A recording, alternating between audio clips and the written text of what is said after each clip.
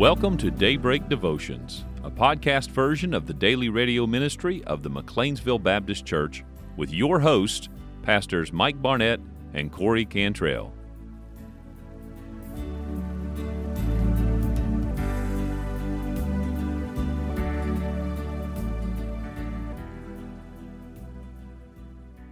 It's Wednesday from McLeansville Baptist Church. Good morning and welcome back to Daybreak Devotions.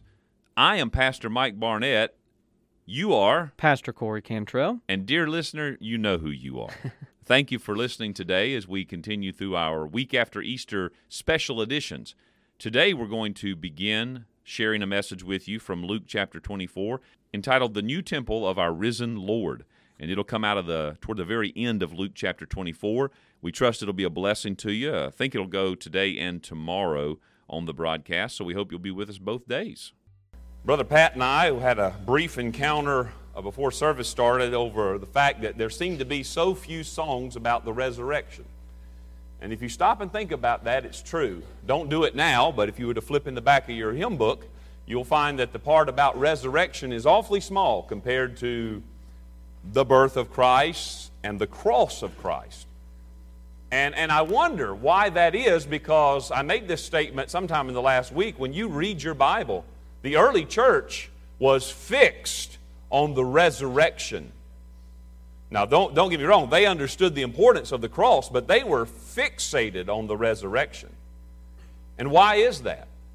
Well, the reason we have so many songs about the cross, I don't know, it's kind of like which came first, the chicken or the egg thing. I don't know if it's the gospel of the forgiveness of sins took over first, so the singing became about the cross, or whether the singing became about the cross and that's how we developed the gospel of the forgiveness of sins, I don't know.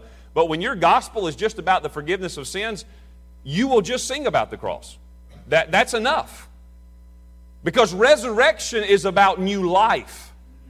And see, it's more, as we've been learning, it's more than a gospel of the forgiveness of sins. It's a gospel of life in Jesus. You see, resurrection is Philippians 3:10 stuff. Paul said, I count everything but loss that I might have the power of His resurrection on my life. I'm crucified with Christ, he said. Nevertheless, I live. Most people in the modern church would just say, yeah, I'm crucified with Christ. Thank God one day I'll live. One day I'll live. No, I live now. Why? Because He lives. That's the power of the resurrection. And so I hope we can kind of push against some of that today with the message this morning. I'd like to preach this morning and bring a message on the new temple of the risen Lord. The new temple of the risen Lord. I want to give it to you right up front so you'll know what I'm talking about. The new temple of the risen Lord. I want you to look in Luke chapter 24, and I'll go there in just a moment. Like many of you, I'm sure I spent part of my morning prayer time reading through the resurrection accounts of the Gospels, and as much as we cannot imagine the pain and the darkness of the crucifixion and its effect on the disciples, I think neither can we fully grasp what they must have experienced when they saw the risen Jesus. But we will. We will. You know, the choir sung about it a little bit ago. That song said, I've just seen Jesus and I'll never be the same again. Now, that's that resurrection power. And that's what it's about. It's about seeing the risen Lord. There's been some confusion over the morning's events when you get here, right? A lot of confusion. If you've been reading the passages, you know what's going on, what's happened. You know, they come early to the tomb and the stone's been rolled away and His body's gone, and there's some confusion. There's been confusion among the Romans. There'll be confusion among the Jewish religious leaders.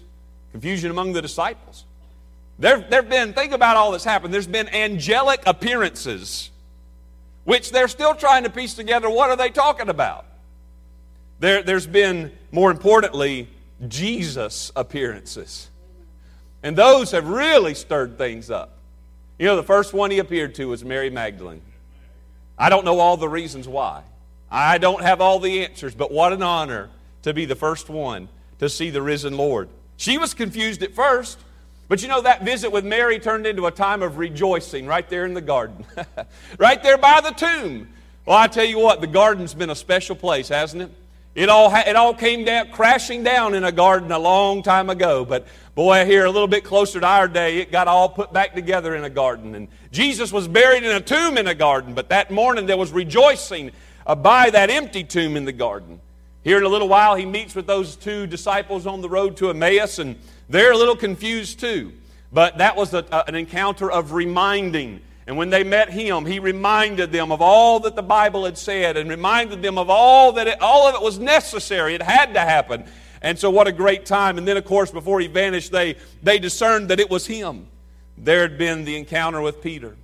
Now, I know there's the encounter in chapter 21 of John, but there seems to have been some other encounter. I don't know when it happens, but it's referred to by Paul in 1 Corinthians 15, and it's referred to in one of the gospel accounts here on the resurrection that he'd appeared to Cephas. I think it's Mark 16 that says it. And I know that whenever that encounter happened, whenever Peter first saw him, I speculate and use my imagination a little bit, it could be that it wasn't a exchange of words encounter. You remember the last time Peter had seen Jesus, it was a look. It was out, and Peter had been by the fire, and he denied the Lord 3 times, and Jesus looked at him, and Peter saw Jesus, and he went out and wept bitterly. And I just wonder if somewhere that morning Peter had an encounter where he saw the Lord, and maybe even like those disciples on the road to Emmaus didn't understand it at first. When he first saw him, something looked familiar, but it wasn't clear, and as he walked away, it dawned on him. Was that him? I'll tell you this, for Mary it was an encounter of rejoicing, and for those Emmaus disciples it was an encounter of reminding. But for Peter it was an encounter of restoration. He was restoring Peter from that place that he had failed to, and thank God for His mercy and grace. I think about the 11. They're in the upper room, and later He appears to them. They're sitting there, they're all talking about it. The women have come back and said, we saw Him. Peter's probably said something, or maybe he's holding back, I don't know, but he's thinking about all this. Then these 2 disciples from Emmaus come running in, and they say, hey, we just saw the Lord. And they're all trying to figure out, I just don't know about this. I know we saw some angels, Peter and John, and about that time Jesus appears in the room. And He says, peace be unto you, fellas.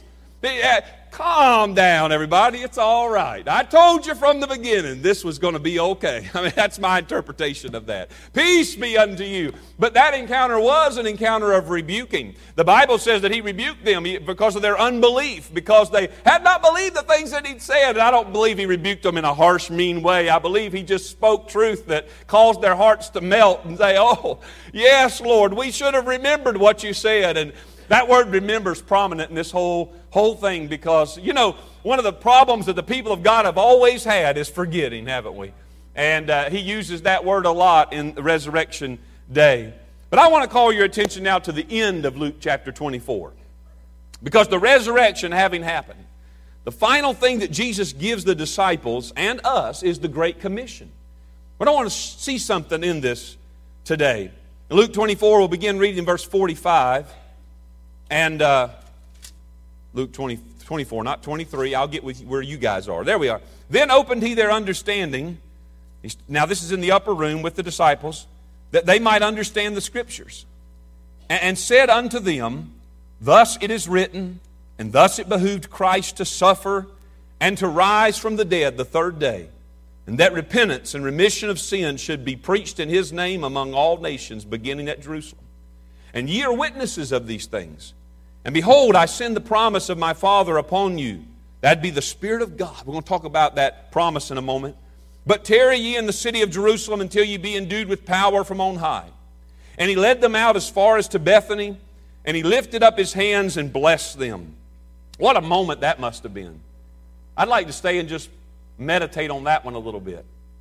Like just to think back over 3 years of time. All they'd seen, all they'd experienced, words that flooded their soul. It did because they copied them down for us. And in that moment of some confusion, some uncertainty, but faith and trusting Him, knowing that our Lord is risen and He's about to leave, we don't understand it all, but He reaches out His hands and He blesses them. What a moment that must have been. And it came to pass while He blessed them, He was parted from them and carried up into heaven. Well, they saw some things other people have never seen. But one day we will. And they worshiped him and returned to Jerusalem with great joy.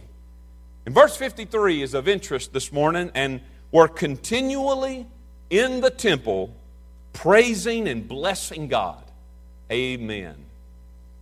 I tell you, something happened to those fellas and those ladies that day. I mean, they had been being changed.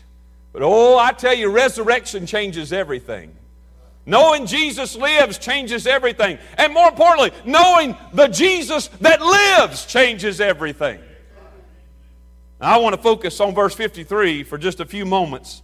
And I could begin to preach here on the subject of being faithful to attend church. I could preach on serving in the church and not missing church if you're a disciple. And I'd be right in preaching that. I believe you could get that out of this. Our faithful participation in the church is vital to our own Christian growth and to the fulfillment of the Great Commission. And we could make that case from this text, this passage, and I will mention all of that again, but that is not the message of the hour. We know the disciples did depart from this day, this experience, and we know they were faithful to worship daily in the temple. Because Acts chapter 2 tells us in verse 46 and 47, and they continuing daily with one accord in the temple and breaking bread from house to house did eat their meat with gladness and singleness of heart, praising God and having favor with all the people. And the Lord added to the church daily such as should be saved. And right in the middle of that, you cannot deny that the practice of coming together at the appointed times of worship is vital to our Christian life. It is vital to the Great Commission. And when the world sees the church united and the world sees the church loving Jesus, then sinners will be converted and they will come to Christ. Why are there no great movements of people being born again in our day? Why is everybody getting born again out of the church pews? It makes you think, doesn't it? The world doesn't see what I think they were seeing that day. Oh, but see, He lives. So we can have that. We can have that kind of resurrection life in our life when you go out on the job and you're out at the grocery store and you're doing all those day-to-day things. People ought to see something of your love for Jesus that would compel them to come and say, tell us about this truth that you have in your heart. Peter and John would encounter a lame man outside the gate of the temple in Acts 5 because they were on their way to the hour of prayer.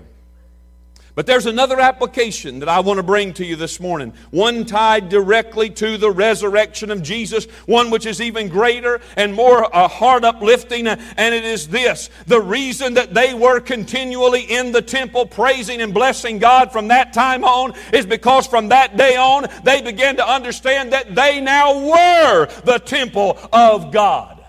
Friends, something changed on this occasion.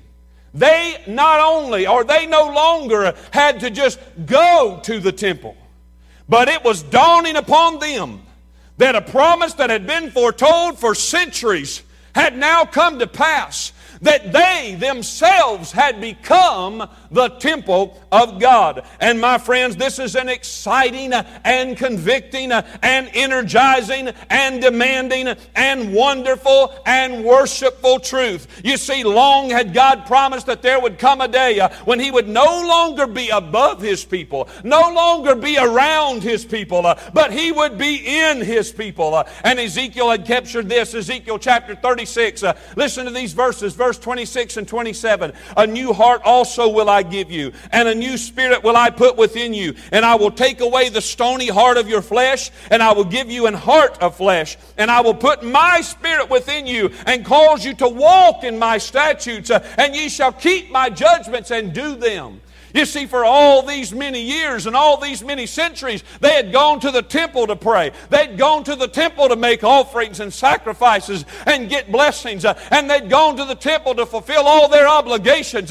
But now something has changed. Something is new. You see, that veil of the temple was rent in twain from the top to the bottom when Jesus died on the cross. And, oh church, a new hour had come into the world. Hebrews chapter 10, listen to these verses, verse 19 through 22. Having therefore, brethren, boldness to enter into the holiest by the blood of Jesus, by a new and living way, which He hath consecrated for us through the veil, that is to say, His flesh. And having an high priest over the house of God, that's Jesus, let us draw near with a true heart in full assurance of faith, having our hearts sprinkled from an evil conscience and our bodies washed with pure water. You see, we have become the ones who can enter into the holiest place anytime, anywhere, in any place. This had been promised and foretold and hoped for thousands of years. From the first days of building the tabernacle in the wilderness with Moses all the way to Solomon's temple. Through it all, there had been a promise and there was a hope that one day God would no longer have to be found in a certain place and at a certain time. Do you remember when Jesus had that encounter with the Samaritan woman? Let's pick up it in chapter 4 of John, verse 20. Our fathers worshipped in this mountain, she said. And ye say that in Jerusalem is the place where men ought to worship. Jesus saith unto her, Woman, believe me, the hour cometh when ye shall neither in this mountain nor yet at Jerusalem worship the Father. Ye worship ye know not what. We know what we worship, for salvation is of the Jews. But the hour cometh, and now is, when the true worshipers shall worship the Father in spirit and in truth. For the Father seeketh such to worship Him. God is a spirit, and they that worship Him must worship Him in spirit and in truth. You see, church, Jesus had made this declaration. John chapter 2, verse 18 and 22. Then answered the Jews and said unto Him, What sign showest Thou unto us, seeing that Thou doest these things? Do you know what Jesus had done? He just ran them out of the temple. He just proclaimed that a new sheriff was in town. And they said, Who gives you the authority? Show us a sign. Jesus answered and said unto them, Destroy this temple, and in 3 days I will raise it up. Then said the Jews, 46 years was this temple in building, and wilt thou rear it up in 3 days? But He spake of the temple of His body. And when therefore He was risen from the dead, His disciples remembered that He had said this unto them, and they believed the Scripture and the word which Jesus had said. Now, friends, listen, Jesus died bodily, and He rose bodily, but He now has another body to go with that body. You see, Ephesians 5:30, Paul says, For we are members of His body, of His flesh, and of His bones. And Paul said in Romans chapter 12, verse 4 and 5, For as we have many members in one body, and all members have not the same office, so we, being many, are one body in Christ, and every one members one of another. And in those last days before the cross, Jesus, if you remember, had spent a lot of time in and around the temple. That's no coincidence. Every day He went into Jerusalem, He made a beeline to the temple. And when He was in the temple in all those days, you remember He cleansed the temple. You remember He was teaching daily in the temple. You remember He was confronted by the Pharisees and the leaders in the temple. And in Matthew 21, He gave them this parable, which I mentioned during the Jubilee meeting, and it captured my attention and still holds my attention. He said to them in Matthew 21, verse 42 and verse 44, He said, Did ye never read in the Scriptures, the stone which the builders rejected, the same is become the head of the corner, that is the cornerstone? This is the Lord's doing, and it is marvelous in our eyes. Therefore say I unto you, the kingdom of God shall be taken from you, and given to a nation bringing forth the fruits thereof. And whosoever shall fall on this stone shall be broken, but on whomsoever it shall fall, it shall grind him to powder. And I want you to know that Jesus was telling them, a new day has come. This temple's about to come down, but I'm going to be laid as the chief cornerstone of the new temple. And if you don't build on me, friends, you're going nowhere. If you don't build on me, you have no hope. You don't have any life. Jesus said, I will be the cornerstone of the new temple. He'd been in the temple watching the widow give her 2 mites. And when they had come out, the disciples were in awe of the temple's magnificence. And in Luke 21, verse 5 and 6, some spake of the temple, how it was adorned with godly stones and gifts. He said, As for these things which ye behold, Jesus said, the days will come in which there shall not be left one stone upon another that shall not be thrown down. Oh, you see, their whole life they'd been in awe of that temple. I mean, many of them, they only got to maybe go to Jerusalem maybe once in a lifetime. Some may never have made it I'm talking about Jewish people scattered all over the place. The temple was special in that special city known as Jerusalem. And they're standing there looking at it saying, oh, look at what we've got. Look at what God has given us. I mean, they were impressed with all that outward religion. They were impressed with all those formalities. They were impressed with all those systems of rules and regulations. They were impressed with their religion and how devout it made them feel. But Jesus said, I'm giving you a heads up, boys.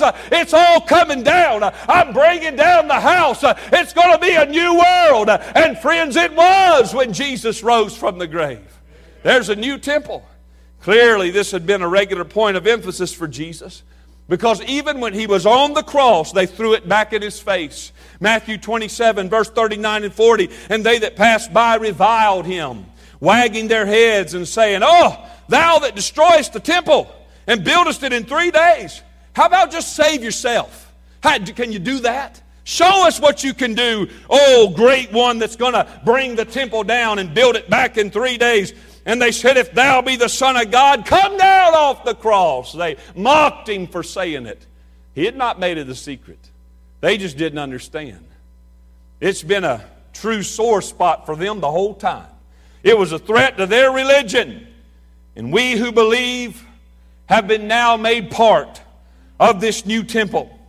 And the wonderful doctrine of the holy indwelling of God is always a threat to religion.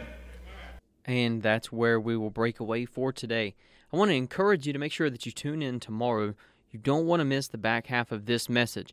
The truth that is contained in the fact that we are presently, right now, the temple of the risen Lord.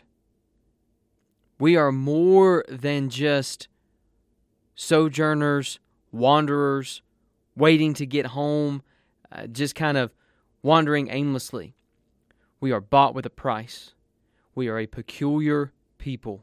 We have been sanctified by the blood of Jesus for a particular purpose. Friends, may we not lose the truth of those statements. So again, tune in the same time tomorrow and we'll pick up the second half of this great message. Friends, have a blessed and a wonderful remainder of your day, and we look forward to seeing you next time.